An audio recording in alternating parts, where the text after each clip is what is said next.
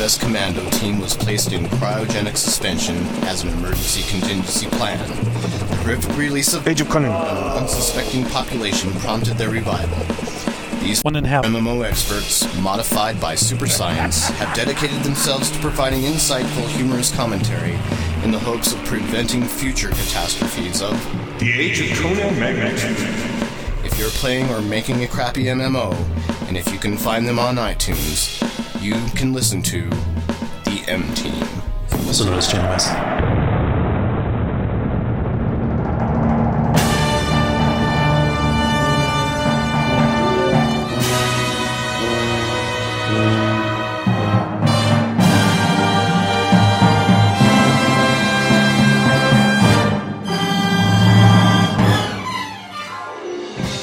This is episode 125 of Channel Massive.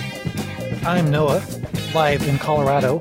Live in North Carolina we have Eric. And live in Great Britain. Hello, this is Tara. And that's your hosts. No Mark, no Jason, no Jim. We don't need those people. Mark and Jim are actually out seeing some silly concert that I'm sure involves girl power and mini skirts or something like that. And I'm sure they're dressed up, have makeup on, feeling the flow. Sounding pretty good. But you listeners are getting the real triumvirate of power in this episode, and we are very excited to begin because we've been talking for about an hour now and have not started the show. So we're very happy to actually be starting the show. Yay. Yeah. And I'm actually a little bit frightened because both Eric and Ter, and well, myself as well, we're all horrible with tangents and staying on topic. So I'm going to do my best to keep my two compatriots in line. But I may fail if I get carried away on their flights of fancy. So bear with us. We'll see how long this episode ends up being. It'll either be very focused or very pondering and thoughtful. By the way, we hope you like it, and you can let us know what you think about it via iTunes reviews, or you can send your feedback into mail. M-A-I-L. Yes, I got it! At channelmassive.com. Or you can also send us a tweet over twitter.com/channelmassive, which Eric has graciously taken over. So our Twitter feed is now resurrected and alive. Yay! Vigor. I was just wondering the other day who was going to do it, because didn't Jason do it before? Yeah, that was his baby. Yeah, and then he no more. I was thinking, what's happened? So we went to the Jason altar and asked for his blessing, and have buried the Twitter account over to Mr. Eric, and you can look forward to his misadventures in tweet form there. But before we talk any more about other things on the internet, let's talk about what we're playing. Someone to hold me tight, that would be very nice. Someone to love me right. This episode of Channel Massive is sponsored by UGT Servers.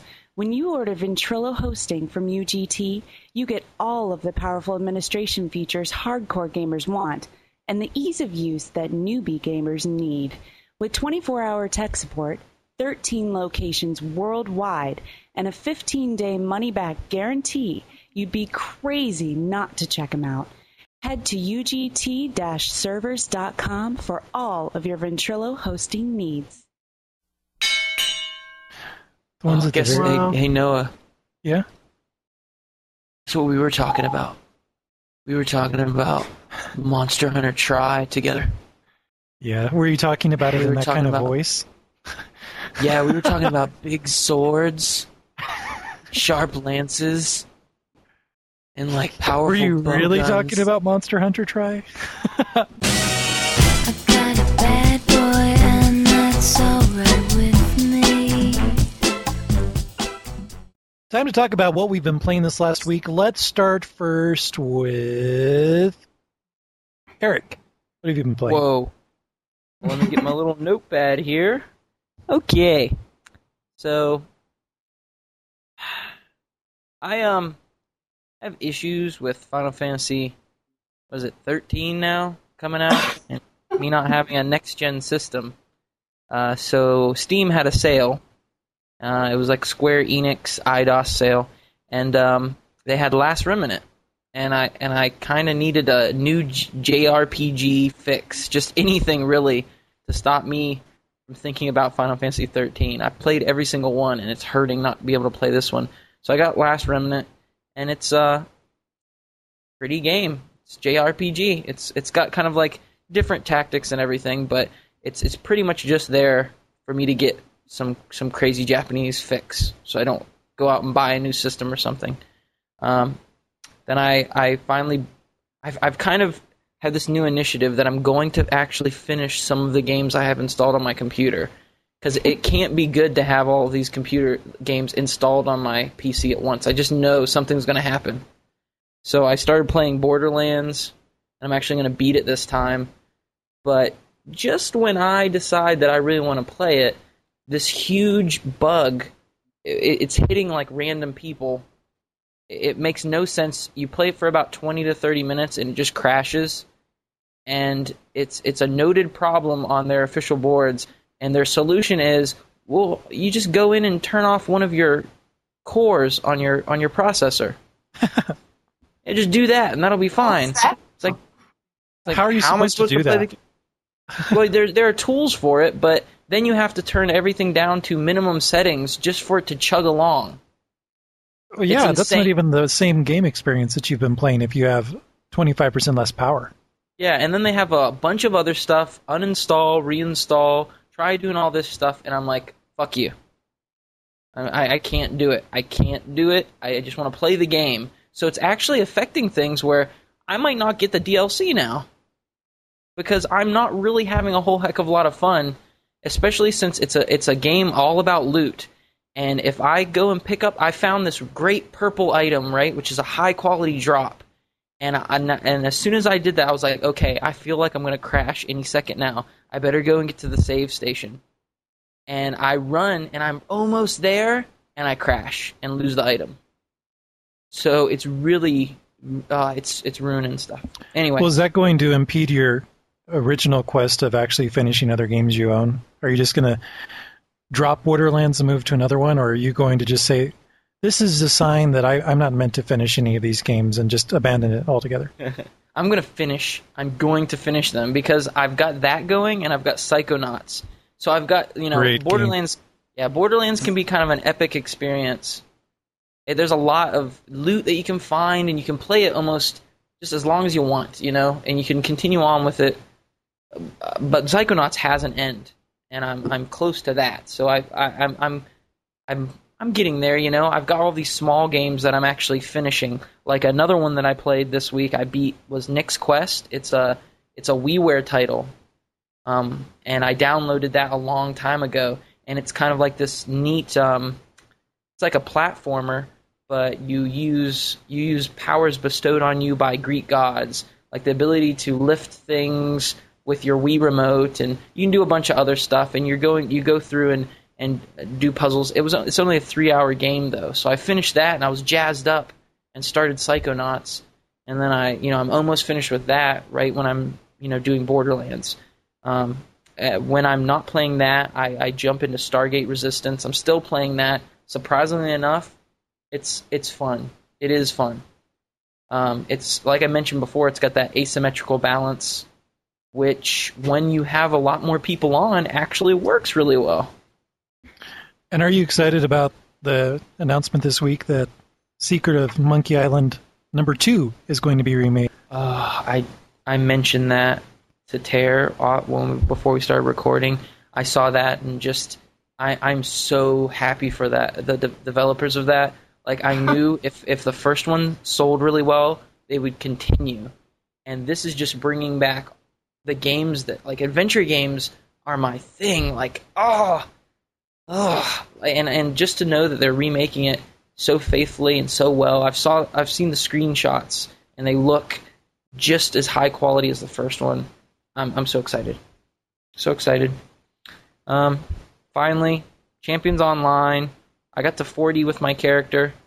Did the high-level content. It's a blast. Wish more people were playing.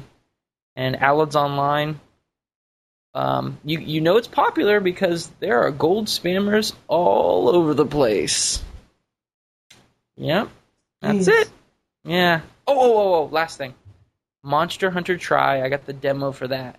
It's a combat focused demo, and you only have 20 minutes to play. Right? I ended up playing that thing for an hour and a half, just playing it over and over again, trying the different weapons. Because in this, I mean, this is the closest thing that the Wii owners are going to get to like an MMO. Because you grind out crafting stuff. There are different classes by, pretty much each weapon is a different class. So you play with them all different. That's going to be fun. Anyways, I'm done. Thank you. And Tara, turns out you've bought one of 5 million copies of a new game that's come out. That's right. Actually, does that count collector's editions as well? You just keep trying to rub that in that you have a collector's edition that was not released in North America. Yes, the collector's edition is gorgeous. It comes with this artwork book and a collection of music from the OST and some decals and beautiful postcards. So what game is this? Final Fantasy 13, my highest played game this week. No! Almost 30 hours of this week has gone to that game. Wow. And you're on chapter 10 so far? I'm on, chapter 10, right at the beginning of disc 3 now.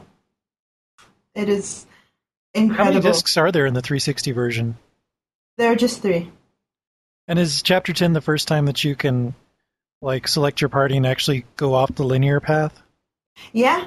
Well, it's still sort of linear. I think I'm very close to where I'll start be able to doing choosing the missions I do and everything. But I'm finally able to all of my characters can now do anything. If I want to teach them a certain thing, they now have all the classes open to them. I can change my party leader and have 3 people in my party, anybody I want. So it was awesome. I cheered audibly, scared both my cats.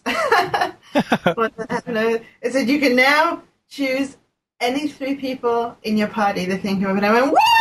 And both my cats just went, "Wow!" It was hilarious. Now, how do you feel? Lucian jumped, and Kate was laying right next to him. So Lucian jumped and fell onto Kate, and Lucian is a fucking huge cat. She went, "Wow!" So he went, "Wow!" Now, aside from the extensive linearity, this Final Fantasy is quite a bit different from the previous ones in terms of how the combat system works, and there are any towns. What do you think about the game so far, and how do you like the characters and the story as compared to other Final Fantasies? I really miss levels. I miss having a number that tells me how powerful I am. The enemies you fight do have levels, but it's all stuff like the ones I'm fighting now are like 11 or 12. That's weird. I know, it's very strange. They're like some of the hardest ones I've ever encountered, and they're like 12, 11, what? So I was sitting here thinking maybe the stage I'm at in my Crystarium is my level. And I have a friend who I Skype to on Xbox, and we're both playing it now, and he's in the US. And he just kept on telling me, no, stop trying to look for levels wherever you go. They're not in the game, and it's driving me crazy. But, yeah. Are the summons amazing? Because last night, I haven't played the game, but I had a dream about the summons. Well, where I'm at, I've only got 3 Espers at the moment. They're not called Eidolons, but, they're always Espers. I don't care what they're called in the game. And that's Bernhilda Odin and the Shiva Sisters. Oh, my God. The Shiva Sisters are probably the most gorgeous rendition of Shiva that I have ever seen. Even more beautiful than Mateus, gotta say. Mm.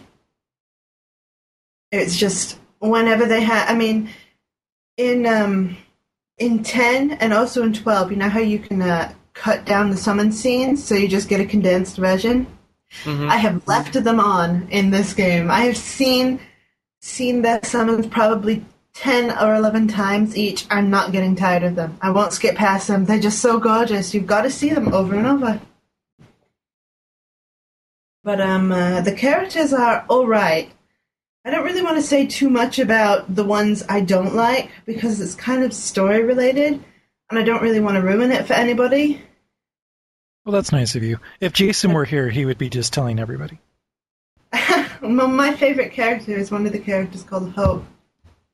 And it's because, and this is not really giving much away, you know, like in games they like have, oh, this person was a normal kid, but he played lots of battle simulator RPGs, so he knows how to fight.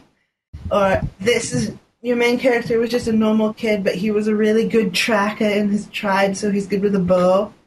Well, Hope was a normal fuck-off boy. He wasn't a tracker, he didn't do battle simulators. He was a lazy little fucking boy who couldn't even pick up a dagger.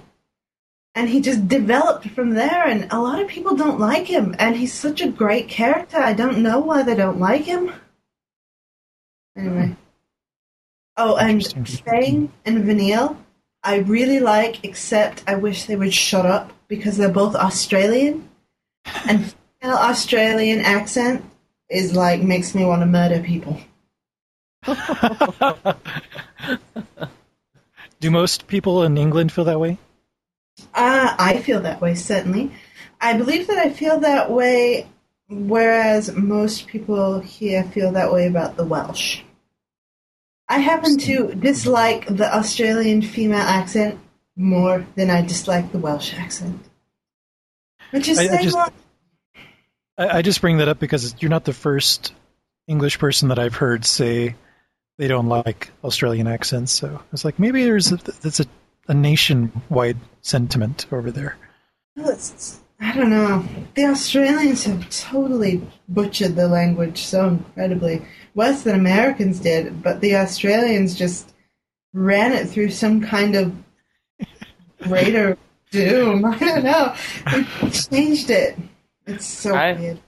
I feel like we're in some kind of minefield, about to say something that's going to cause a huge explosion. People, like we're very near proximity mine. Just telling you. Either that, or we're going to lose all of our Australian listeners. I don't know, Australian listeners. If you would like to provide a retort, an audio retort, you could send Australian it in. Listeners, if any of you are male Australians, you can go ahead and leave an audio because I will listen to it personally. Australian men. Whoa.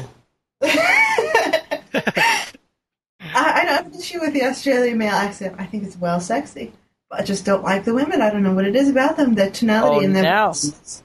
Now we know. That wasn't specific before, but now we know. I said that earlier. I said the female Australian voice.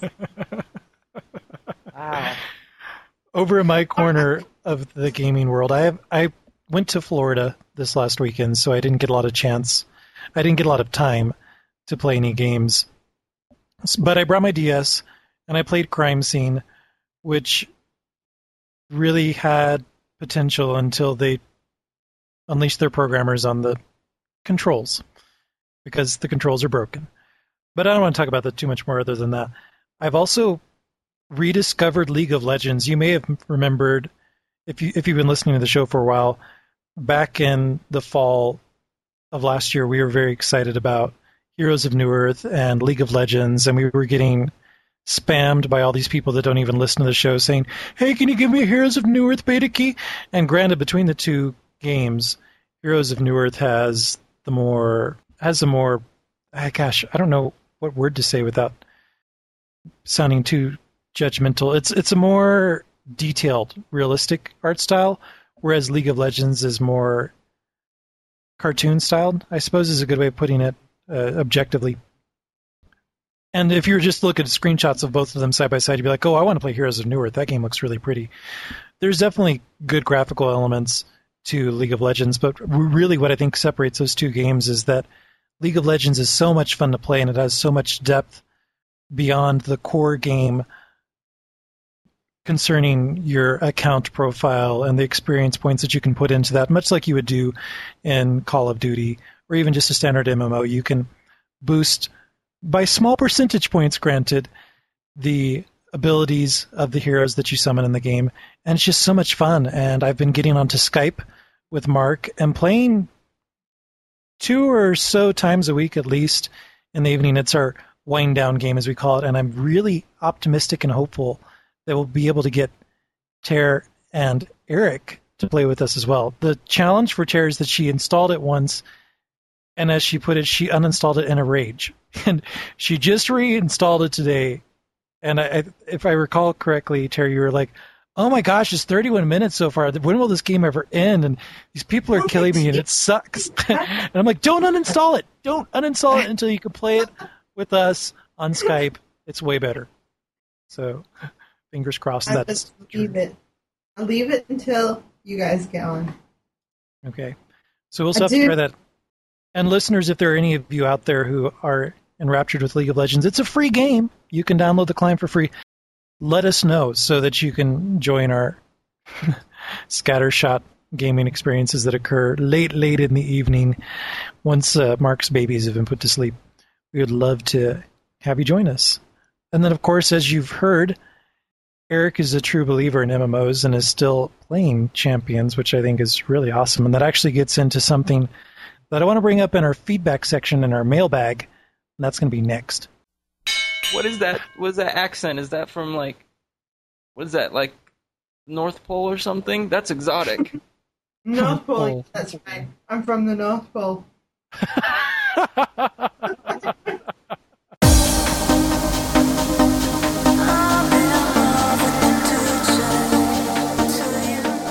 And now it's time for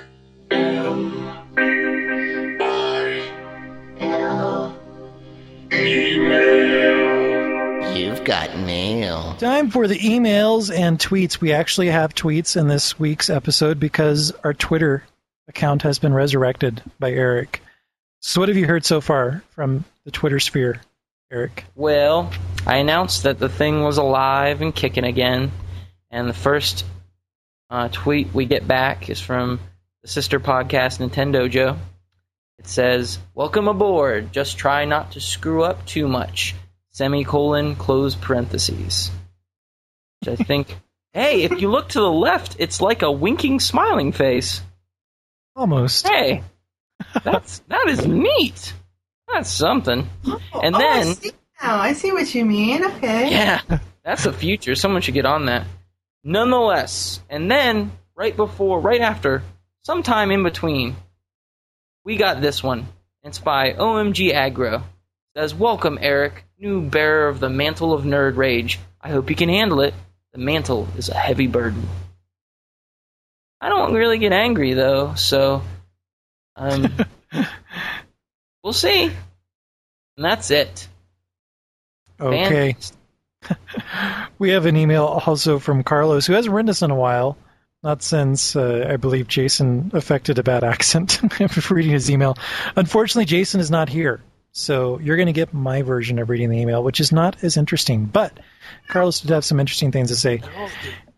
He said, "Hello again from the sphincter of California." No Jason? What? Then who's going to make music? That's enough. Echo. Then who's going to make me sound like Antonio Banderas / Sean Connery / Highlander? Well, there we go. Anyways, I was thinking of some recent drama the Star Trek Online community had when they had that oh-so-special deal from Atari. I believe it was $10 off and 3 months free play. So the community went apeshit and rioted or something, and then the deal was pulled. What do you guys think about that deal? And what did you think about Cryptic / Atari's reaction? Are they perhaps listening too much to their community?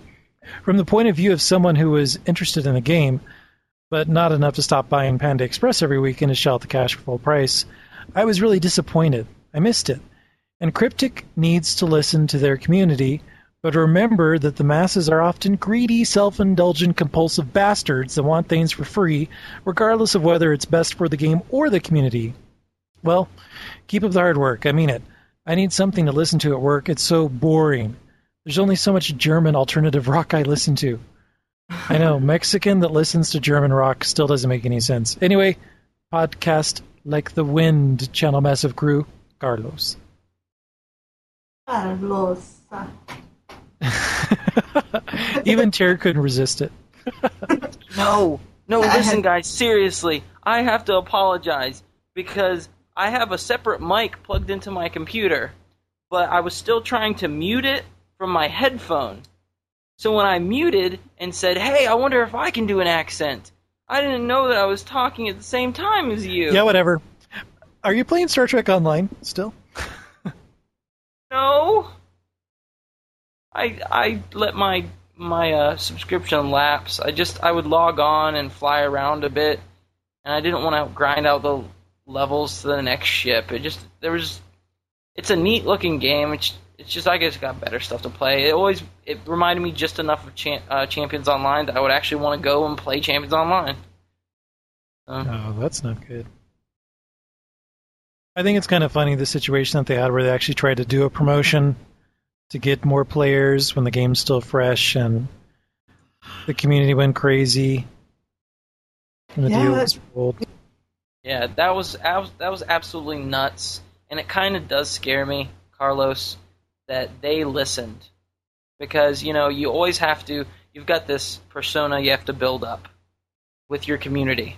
You got to be real careful, because if you punk out and give them what they want. Now, see, the thing is, I just watched an episode of Battlestar Galactica tonight, actually, about this same issue, okay? So you had these guys, these resistance fighters, and they set up, okay, a restaurant was under their rule, right? And they wanted the Cylon, right? I'm not going to tell you who, but they wanted one, and they were going to kill it for revenge, okay? And if they would give that to them, okay, then something would happen. It was kind of fuzzy, I was drinking. But that's what Cryptic is, right? It's either the Cylon or the thing. Yes. Carlos, I'll work on my accent. Sure. I don't really get the metaphor. But I don't either. I do appreciate the Battlestar Galactica reference. The last email that we have, since we don't have Mark and Jason here, something occurred this week that I wasn't expecting, because I set a timer 6 months ago in my Outlook to taunt Mark about something, and I wasn't sure how to tell you guys about this. I have the emails in the show notes, and so after a brief conversation, the three of us have decided we're going to read the 3 emails for a dramatic reenactment to let you know what's going on in Mark and Jason's world. Who's reading me? I started the email. I'm reading you. Okay. And then Eric's reading Mark, right? And then I'm reading Jason. So, take it away, Terry. You may or may not find it amusing that, half a year ago, I set up an Outlook reminder to check this week if Mark was still playing Champions Online, since it's been 6 months since it launched. This was all to taunt you, Mark, for buying a lifetime subscription to verify if it were worth the price. This little reminder is worth a chuckle, though. Incidentally, I've not played my Star Trek Online since the pre-order early start weekend, so this part is still black. But I didn't buy a lifetime subscription or limited edition, so I'm getting better. Noah. Ha ha ha! The enjoyment I got from playing Champions Online in the early weeks of its pre-release and subsequent launch was well worth the lifetime membership fee. Ha ha! You can't put a price on utter bliss, you buffoon. Ha ha! Seriously, though. Yeah, I haven't played any CO recently, nor have I played STO. League of Legends is my only gaming addiction at the moment. League of Legends, how I love the game. Mark. And last we had Jason respond, "That's awesome, Noah. I lasted a mere month and a half in Champions Online. I still have a Star Trek Online sub, But I doubt I'll be playing that much longer either at this rate. Got to Commander a week or so ago, and I haven't logged on since. Been playing a ton of Fable too, though. I love it. It has those creepy moments I remember back in the early Ultima games. Jay. He totally sounds just like that when we don't record. Wow, that sounded like some creepy Spanish, like one of those guys who sneaks into a woman's bedroom and tries to seduce her, but then somebody else barges through the door and he pulls out his sword and gun and is like, "Señorita, I will come back later to take you." He jumps out the window. That's exactly right. Wow. Listeners, you can be in next week's episode number 126 by sending your feedback into mail. MAIL. Yeah, at channelmessage.com. Or you can also send your feedback to our tweetmaster, our current tweetmaster, Eric, at twitter.com/channelmassive. You know, when I was younger, I used to write Shin Megami Tensei and Devil May Cry fan fiction. Really? Yeah, I did. What happened in these fan fictions? You're not Were gonna read they them. serious or were they erotic? Were they They slash were fiction? not erotic. they were just, adventures. Okay, are you going to tell us the story? That's a euphemism. Yeah, they were not erotic, alright? Dante, he transcends eroticism. Well, I mean, if you can always make them like that. All you have to do is say things slow, real slow. Just start talking right now, please.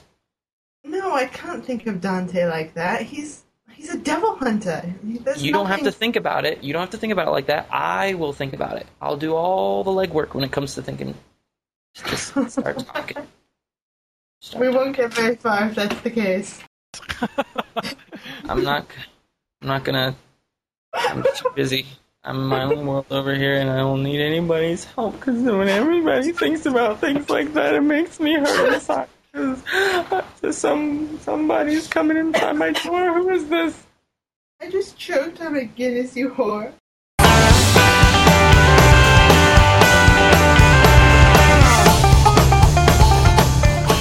Hey, Jason, what time is it? It's time for the Week in Gaming! Yeah! So it's time for the Week in Gaming, y'all. No, that wasn't cool. Oh my god! So, hey guys, what time is it? It's time for the Week in Gaming! Oh my god! No? I feel like I should wear parachute pants when I say that.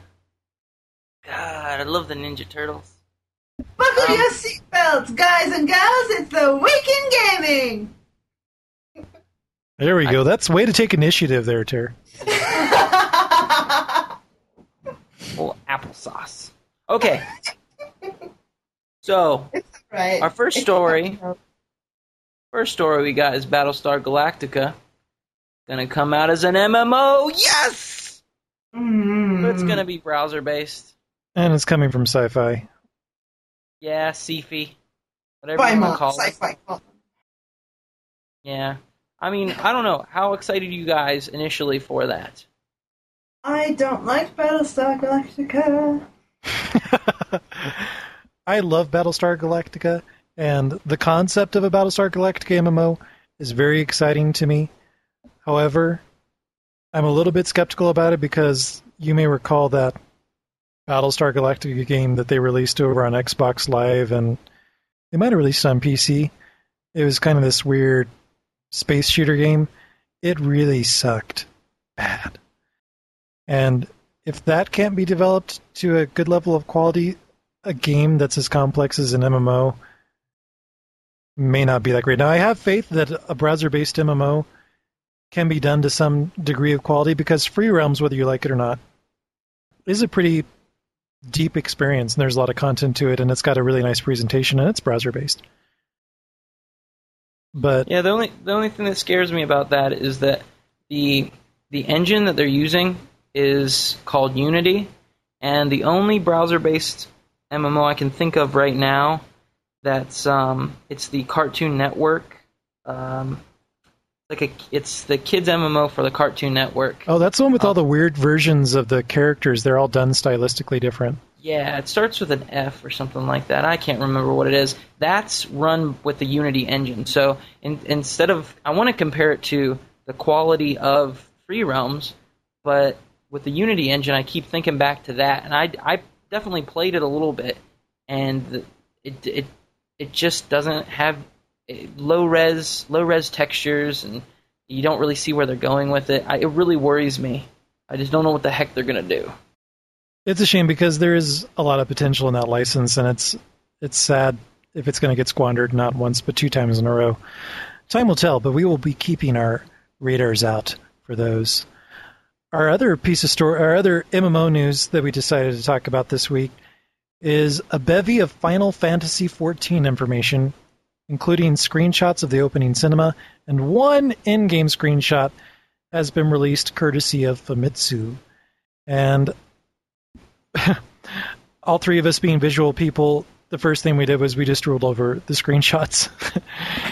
And then we noticed there was actually an interview about the gameplay above the screenshots. Oh, there was text. Text, look! There was.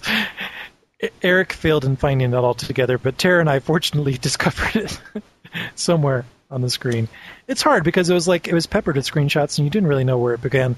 But there's some interesting ideas that the developers are trying to posit, such as, here's a quote from, there's a full Famitsu interview, and one of the quotes with one of the game designers said, "You can party or solo in terms of playing the game, but the enemies will also form parties, so the main idea is party versus party. This time, the idea won't be to pull monsters to your camp, but to fight while moving." Which I thought was kind of interesting, and also tying into that is that both characters and enemies really have range-based attacks. So if you have archer or projectile-based enemies or characters, then they can attack you from a certain distance, but they're ineffective from the converse distances. So the game designers are hoping that the battles aren't run up to the monster. Okay, whack away. It's going to be a lot more movement and drawing the parties back and forth across the terrain based on the actions that are required. Eric, actually both of you, Eric and Terry, you both played Final Fantasy XI. What are your reactions to some of the details that have been released in this interview, such as that, or that also MP does not restore itself through rest? That's another interesting concept too. What do you guys think? The MP thing is a bit weird. I suppose it's just something that we'll have to get used to, but they say that you get special abilities that will help you restore mana, and that you kind of have to ration it out as you go along, so that you can fight chains of battles and still have enough MP, and then you can use these other skills to bring it back or something. Sounds kind of interesting, but a bit weird also. But it's not the first time we've been without magic points in a Final Fantasy game. Very true. I don't want them to change it too much. I definitely think Final Fantasy XI, you're definitely missing something. It's not the kind of MMO that you want to solo. It's all group based. It's all about getting into a team and doing things. The link shell system, which is kind of like the guild system, is really important. You could have multiple social circles interacting. I really didn't like camping. I did that in EverQuest, and it feels really dated when you have to camp things. And in Final Fantasy XI, you pretty much had to set up your own spot and wait for respawns. And when I don't particularly role play, but I do like to get into the environment of the game and appreciate it. And camping just it really takes me out of the game and the experience. With this idea that you're constantly moving forward, you're finding new, pretty much teams, parties of enemies, and also dealing with them. It gets my imagination running with the idea that you have to, you have a scout who's going in front of the party and assessing the group's situation, coming back, reporting back. They do mention with the no mana restoration issue that there are classes devoted to mana conservation, and I don't know. I'm trying to not think about it too much, because if I think about it too much, I'm going to make it into this epic godlike game. I want to see what they're actually doing with it before I start drooling. Eric, how does camping take you out of a roleplay immersion? Well, no, it's the idea of I did it so much in EverQuest. You don't worry about that. But I'm kind of comparing it with what feature that they're trying to use. It's like they're responding to Final Fantasy XI by allowing you to move and adventure. That in comparison to camping, you're constantly sitting there waiting for enemies to respawn. You're killing it and watching it respawn over and over again. And it's exposing that element of MMOs. It's just that there's going to be respawn, no worries.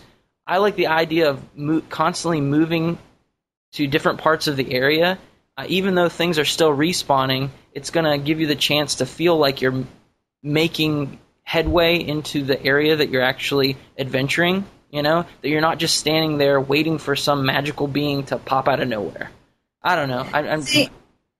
See, I played EverQuest for like 10 years, and most of it was roleplay. And the way we got around that element was whatever mobs we were camping, we would sit with our backs towards them, but our screen camera turned so that we could actually see when they respawned, but our characters could not. And we'd use the opportunity in between respawns to roleplay and to talk amongst ourselves and whatever. And then we'd have, like, if we had a ranger in the party, when one of us actual players saw behind us mobs starting to respawn, the ranger would be like, oh, I'm sensing, he's a ranger. He can tell when mobs are starting to wander close to the party. And he would inform us, and we'd get up and kill the spawns. So camping never really took us out of the immersion of roleplay. I was just curious to hear why it did for you. Well, that sounds awesome. That was definitely the crowd that we were hanging out with, because I would get in with people that are pretty much just standing around talking about what was on television that day, all that kind of stuff. Yeah. Now, a lot of my EverQuest time, we hardly ever talked about the world outside EverQuest. It was very, very RP-orientated. We played our characters, and we were not the people outside of the game. It was well fun. So there. Anyway, sorry. Are both of you going to jump into the world of whatever it is, EODare or whatever? Are you both going to get Final Fantasy XIV? I am going to try it, definitely, yes. It is Final Fantasy. I can't not try it. And Eric? I was kind of burnt by 11. Like, just the class system and everything like that. I mean, when you want to play a specific class, say, for instance, the Dragoon or something like that, and you have to work so hard literally playing a class that you don't give a shit about, I'm excited that, with some of the stuff I'm reading about it, I'm just really, really antsy. I'm being very careful. I'm not saying anything until I hear more about it. I get to maybe play the beta and figure out, because I can't get my heart broken by another MMO. Nope. Well, yeah. MMO or not, as soon as I hear Final Fantasy, I know that I'm going to have to play whatever game it is. That's right. You have the ultimate definitive Final Fantasy collection. Well, nearly. Yes, I do. I now have 33 Final Fantasy games. It's impressive. Listeners, there's a whole bunch of really cool stuff in this interview if you haven't checked it out yet, including lots of screenshots, lots of artwork.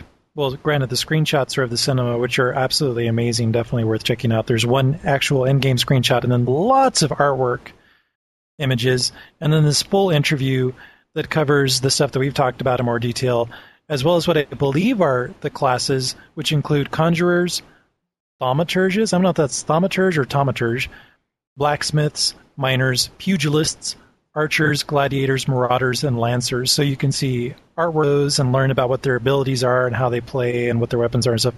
It's a lot of information, far too much for us to go into in this episode, but we'll include the link for real in the show notes. So go and check that out. Up next, some general gaming news. Hey Noah, what kind of a dog do you have? He's a Brussels Griffin. A Russell's Griffin? Brussels, he's a Griffin? like Brussels. You have a fucking Griffin? Yes. Yeah. Holy shit, a griffin! God, I wish they had griffins at my pet store. I'd totally get to and breed them, and then I'd make a chariot, and I'd have them fly me across the sky.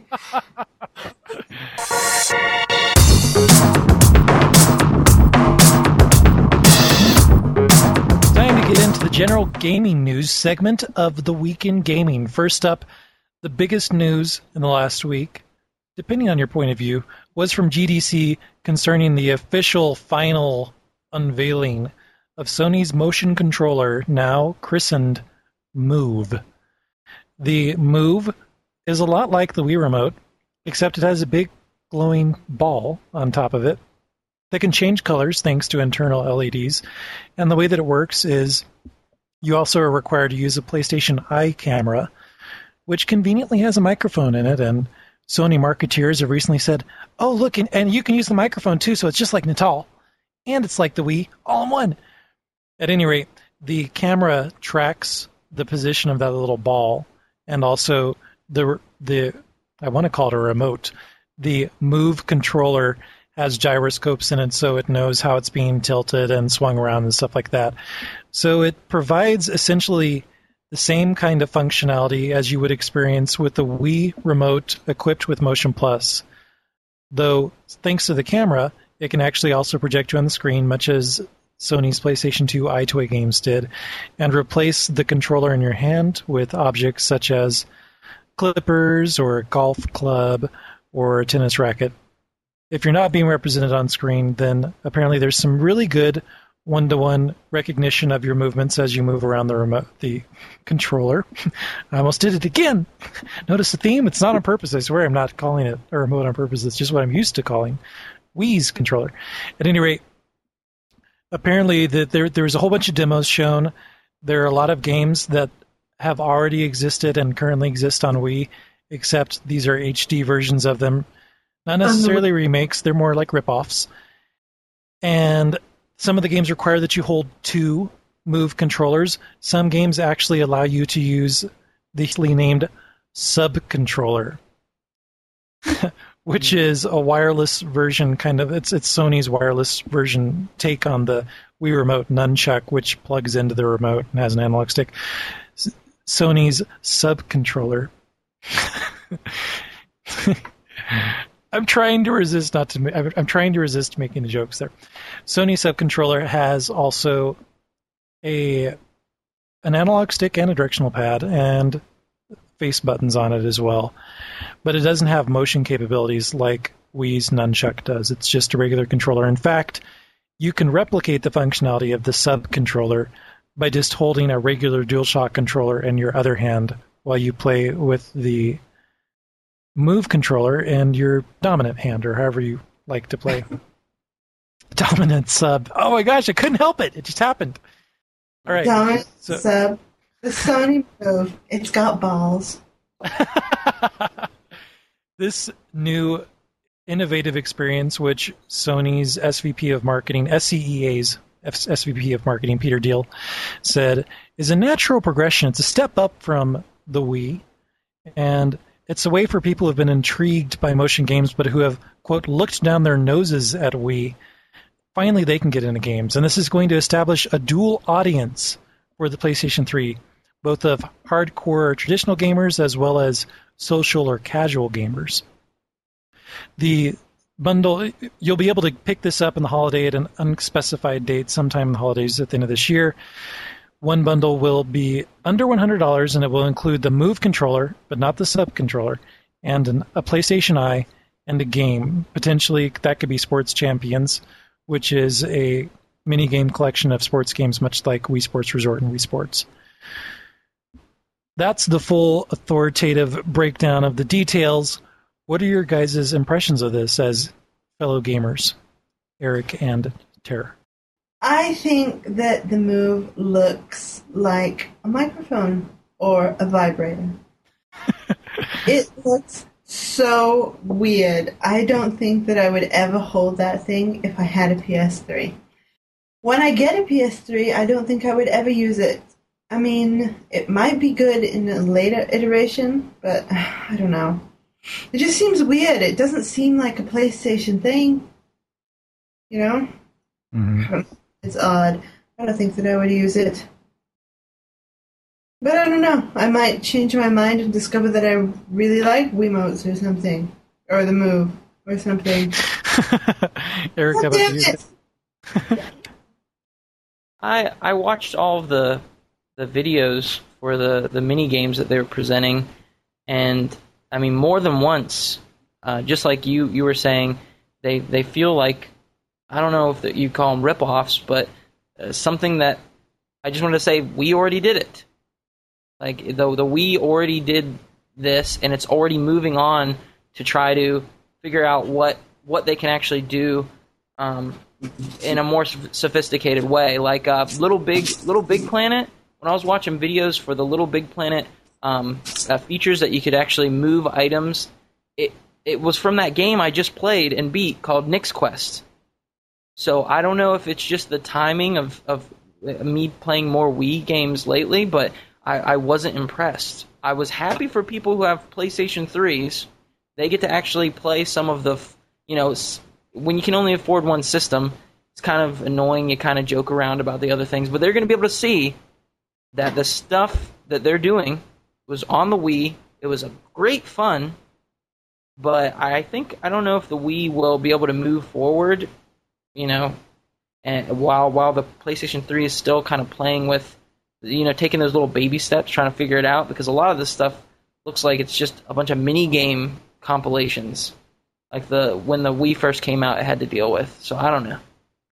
What do you guys think it's going to be like? What's your pseudo pretend to analyst predictions of what's going to happen in the months following holiday 2010, when you presumably will have both PlayStation Move and Xbox 360's Project Natal, as well as Nintendo's Vitality Sensor, all out on the market? What are your guys' guesses on how these items will perform?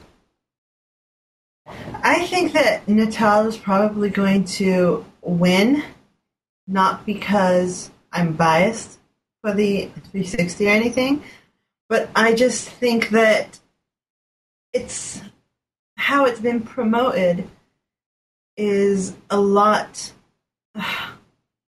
More people see what they're offering with Natal, and they want that because they think it's the year 2055, and we'll all have VR games. And that's what they're making Natal out to look like, and people want that. They're going to buy that first, I think. I think Sony's going to come in last in this one, to be honest. So you think the Vitality Sensor is going to even outdo the Move controller? Yeah, I do think so. I think that this Move controller, it wasn't probably the best idea. Because I'm sure it's going to sell, and there are people who are going to like it, but there are more people who are just going to say, if I wanted this, I would go buy a Wii. Yeah. And you can get the Wii's package. It doesn't have the HD graphics, but you can get it for hundreds of dollars less when you add up everything together. Yes, you can. Well, I don't know all of the numbers. I don't have, I don't get paid for this. But in my heart, deep down inside, I'm feeling like it's going to be the Xbox 360. Natal is going to win out. Mainly because I feel like out of the three, I'm not, what the hell is this Vitality Sensor thing? Like, what game are they actually going to use with that? Have we seen any videos? I mean, I think what in most of the interviews or the conferences, they just say, you haven't seen what it is. But when you see it, your mind's going to explode. Like, it's going to be awesome. You don't understand now, but you just wait. Just buy it, and you'll see. You'll see. So I'm like, that's not even in the picture for me right now. Out of Xbox 360, PlayStation 3, Xbox 360 seems like it's marketed it more successfully. And you don't have to worry about those weird cotton candy globe ice cone things that you're like. It looks worse than the Wii remote. Like, the Wii remote, people were freaking out as soon as they got in their hand. They were like, "Hey, it's not too bad. It's like a remote." what are these like? They're like a vibrator. I told you what they're like. Yeah. They're like snow cones. They're like some weird things. I'd feel embarrassed. They change color. You know, that's a feature they're promoting, guys. One of the features that they promote along with super accurate, you know, sword swinging is that the balls change color. Like, I just, you know, I don't know. I'm just going to say it's going to be 360s Natal. You don't need anything for casual players. What else? You know, you just got to swing your arms. It's awesome. Or do whatever you need to do. Then it's going to be the PS3 because we've seen videos. We know what's going on. And I have to put Nintendo at the end because they're just using the name Nintendo and the huge nostalgia that I have and love for that company and saying, you trust us. We're Nintendo. You don't know, but it's going to be awesome. I can't. They gave me Zelda. Now, speaking of innovation in the world of controls, there is still innovation going on in the world of game design, and we recently got some more tidbits about Fable 3's gameplay and UI. And this revelation in particular piqued Tara's interest, so we'll let her take this one. Oh, will we? Yes, we will. Well, as far as this article leads me to believe, it's that Mr. Molyneux, is that how you say his name? Yeah. He pretty much decided that he was tired of making shit people don't care about. And so Fable 3's menu system is going to completely cut out the 2D like menus of like an inventory screen and like equipment bars and everything is going to be managed from inside the game well. Like when you pause the game to go into like an inventory screen or something, it's going to take you into a chamber with different rooms and different functions so that it can do everything in the world instead of having to pull up a menu of some kind. I think that is incredibly awesome. Just brilliant. I'm so sick of having to scroll through 2 pages of inventory bags just to find an item or equipping something from a menu. This is going to be cool. But how would you feel if you went to your little trunk of inventory and had to spend 2 minutes digging through 50 layers of things that you've buried in it? I wouldn't care. That's how I do it in real life. The first game that came to mind when I heard you talking about this was actually Dead Space. There's been a lot of games in this generation that have done away with traditional on-screen indicators. I think Prince of Persia did that quite a bit too. Yeah. But Dead Space has a very extensive inventory and a map system and all those other things, and it really works well. I think the only time where you really see a traditional menu screen is when you're saving the game. But considering all of the inventory and the maps and the objectives and the logs that you have to manage, that they pop up as holograms and other types of dimensional displays while the game's still going on, so you could be attacked while you're thumbing through an audio log or whatever. It's just really cool, and it makes the game so much more immersive. So I definitely can agree with Tara that an RPG that, for an RPG or an action-adventure, I'm not sure how you want to classify Fable. I would probably say, I guess it's an RPG. To embrace that same kind of design would be really cool. And I definitely have to see it. I'm a little bit skeptical because it seems like while it would be more engrossing, it seems like it would be more time-consuming on the other hand. And I don't know if, unlike the beautiful summon animations in Final Fantasy games, if I'm going to like digging through my treasure box the 1,000th time when I need to equip something. But if it's reasonably designed, I think it could be successful. I think that you would get used to it pretty quickly. Because it does it, the way it says that it's going to be doing it, sounds like such a natural thing to do. I don't see that it would be an aggravation. I don't know. It's still, we don't know a lot about it, so.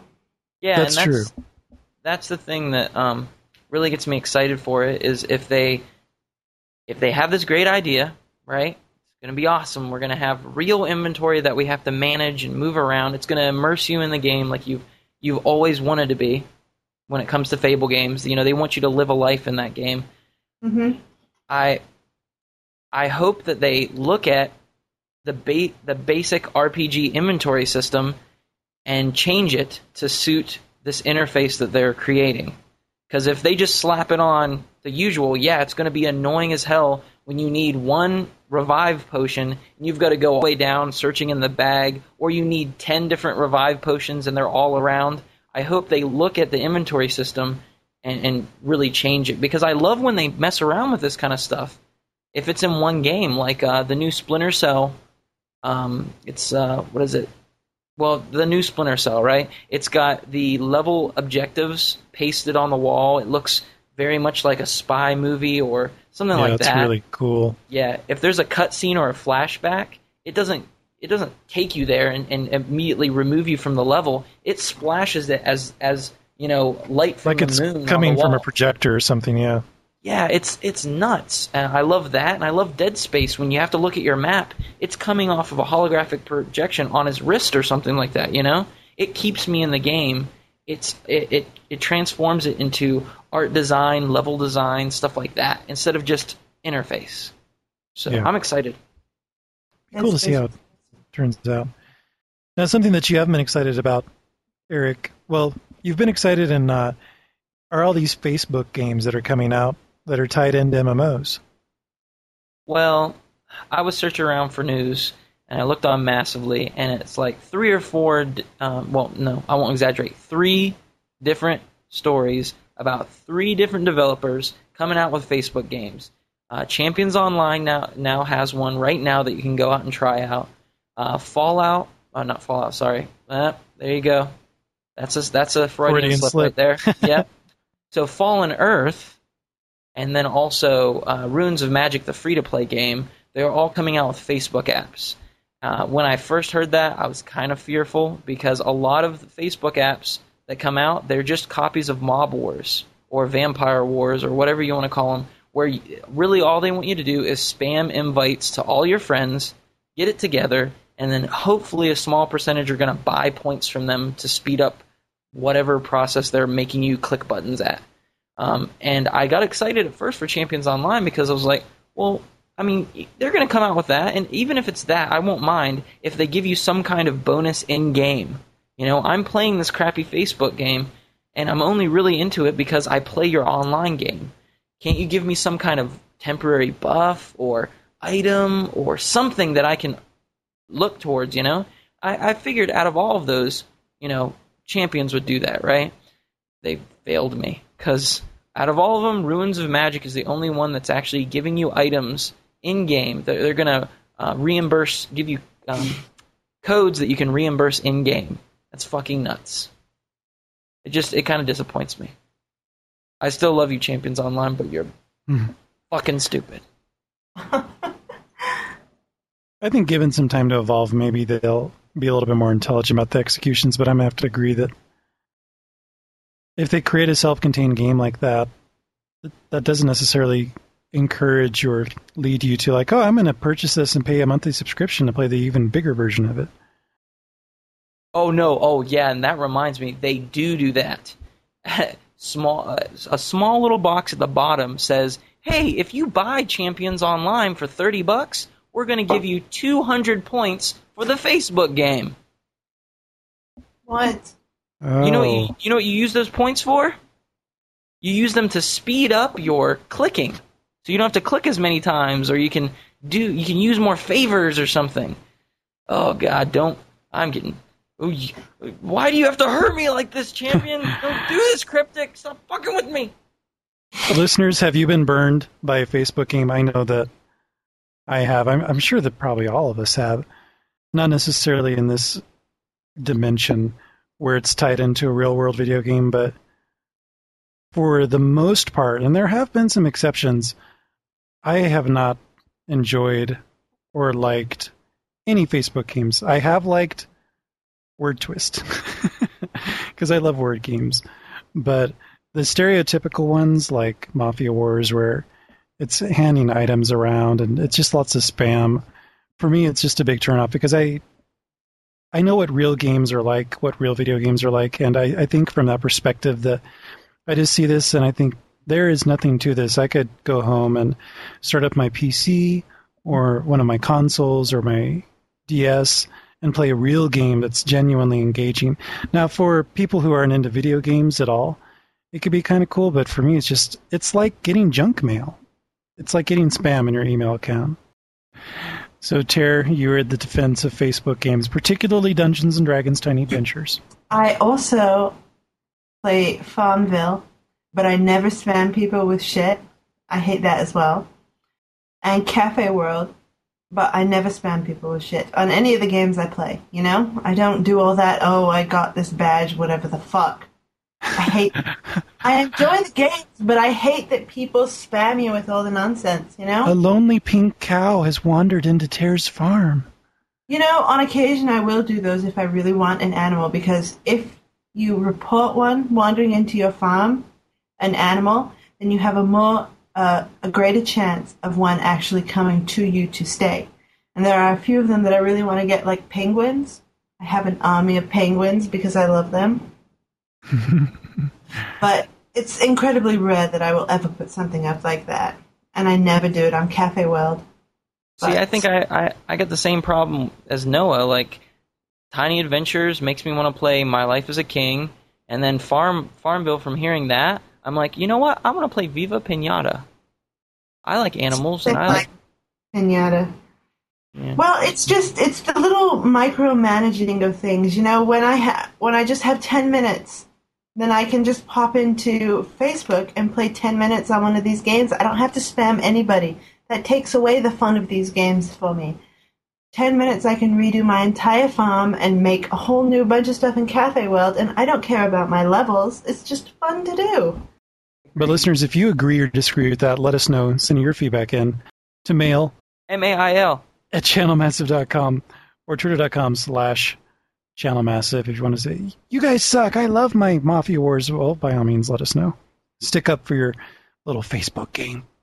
We have a couple pieces of weird news next before we wrap up the show. You better be well. Treat me with respect because love is real. Weird news time. First story. A study from today's Gamers MMO Focus Report has informed us that America spent $3.8 billion American dollars on MMOs in 2009. Now, America is pretty big, all right, but that's $3.8 billion. Number 2 on that list is $270 million, and that's from the UK. So we have America up here at number 1 at $3.8 billion, and then number 2 at $270 million. That is kind of a big difference, don't you think? If America were to suddenly become China, it would be very bad news for those people because this is the kind of stuff that China is trying to prevent happening. Rampant addiction and engrossment. Although the dollars spent over here don't necessarily indicate engagement. It's just subscription fees being collected. I wonder how much of that is... It's just like gym memberships. People sign up for gym memberships and they never go, but they keep paying for them month after month. I wonder how much of those dollars are actually going towards active players' subscriptions versus dormant. It'd be very interesting. It says that there's about 46 million users in the U.S. and about 21 million are paying for them, and the rest play free-to-play. Wow. But so 25 million are involved in Free Realms or Club Penguin.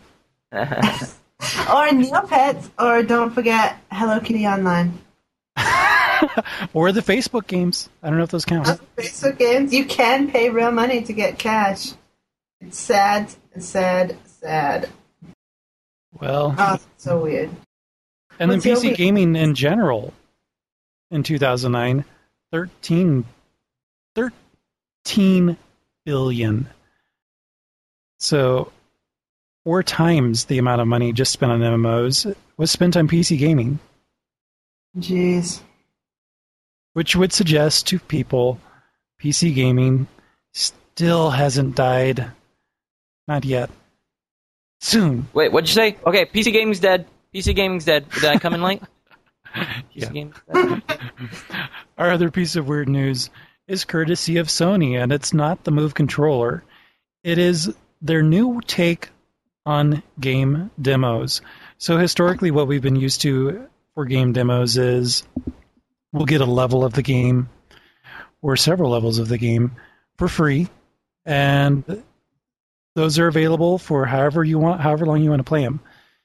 You can play them over and over and over, as I often do with the demos that I really like, and hopefully you will be encouraged by that experience to purchase the full game because you just love those opening levels so much. What Sony would like to do is a demo system where the demos actually erode over time. So you, of course, would be given a finite chunk of the game, but on top of that, the features of the game would slowly degrade and become locked. They would either be removed or they would be unable to be played, versus you have a single level that you can play forever. This patent hasn't been granted yet, but I was curious to think what I was curious to hear what Eric and Tara thought of this proposal versus the regular demos that you may be used to. I think, in theory, a limit on demos is a good idea. Because if you really like a game, you should go out and get it. Not just play the demo over and over and over. And apparently it's actually the repetitive playing of the demo that causes it to degrade. The more that you play it, the more features start to degrade. So let's say I was playing, hypothetically, the Left 4 Dead 2 demo, which doesn't exist on PlayStation at this time. But I would be able to play through the first level, and then the second time through, I wouldn't be able to use melee weapons, perhaps. And then the third time through, I could only run through and I'd be slaughtered by zombies. Now, that'd be really bad demo design, but it could potentially be an example of how that would work. What do you think of this situation, Eric? Do you like the idea? Would you rather have a complete demo or a demo that degrades over time, like a weapon in an RPG?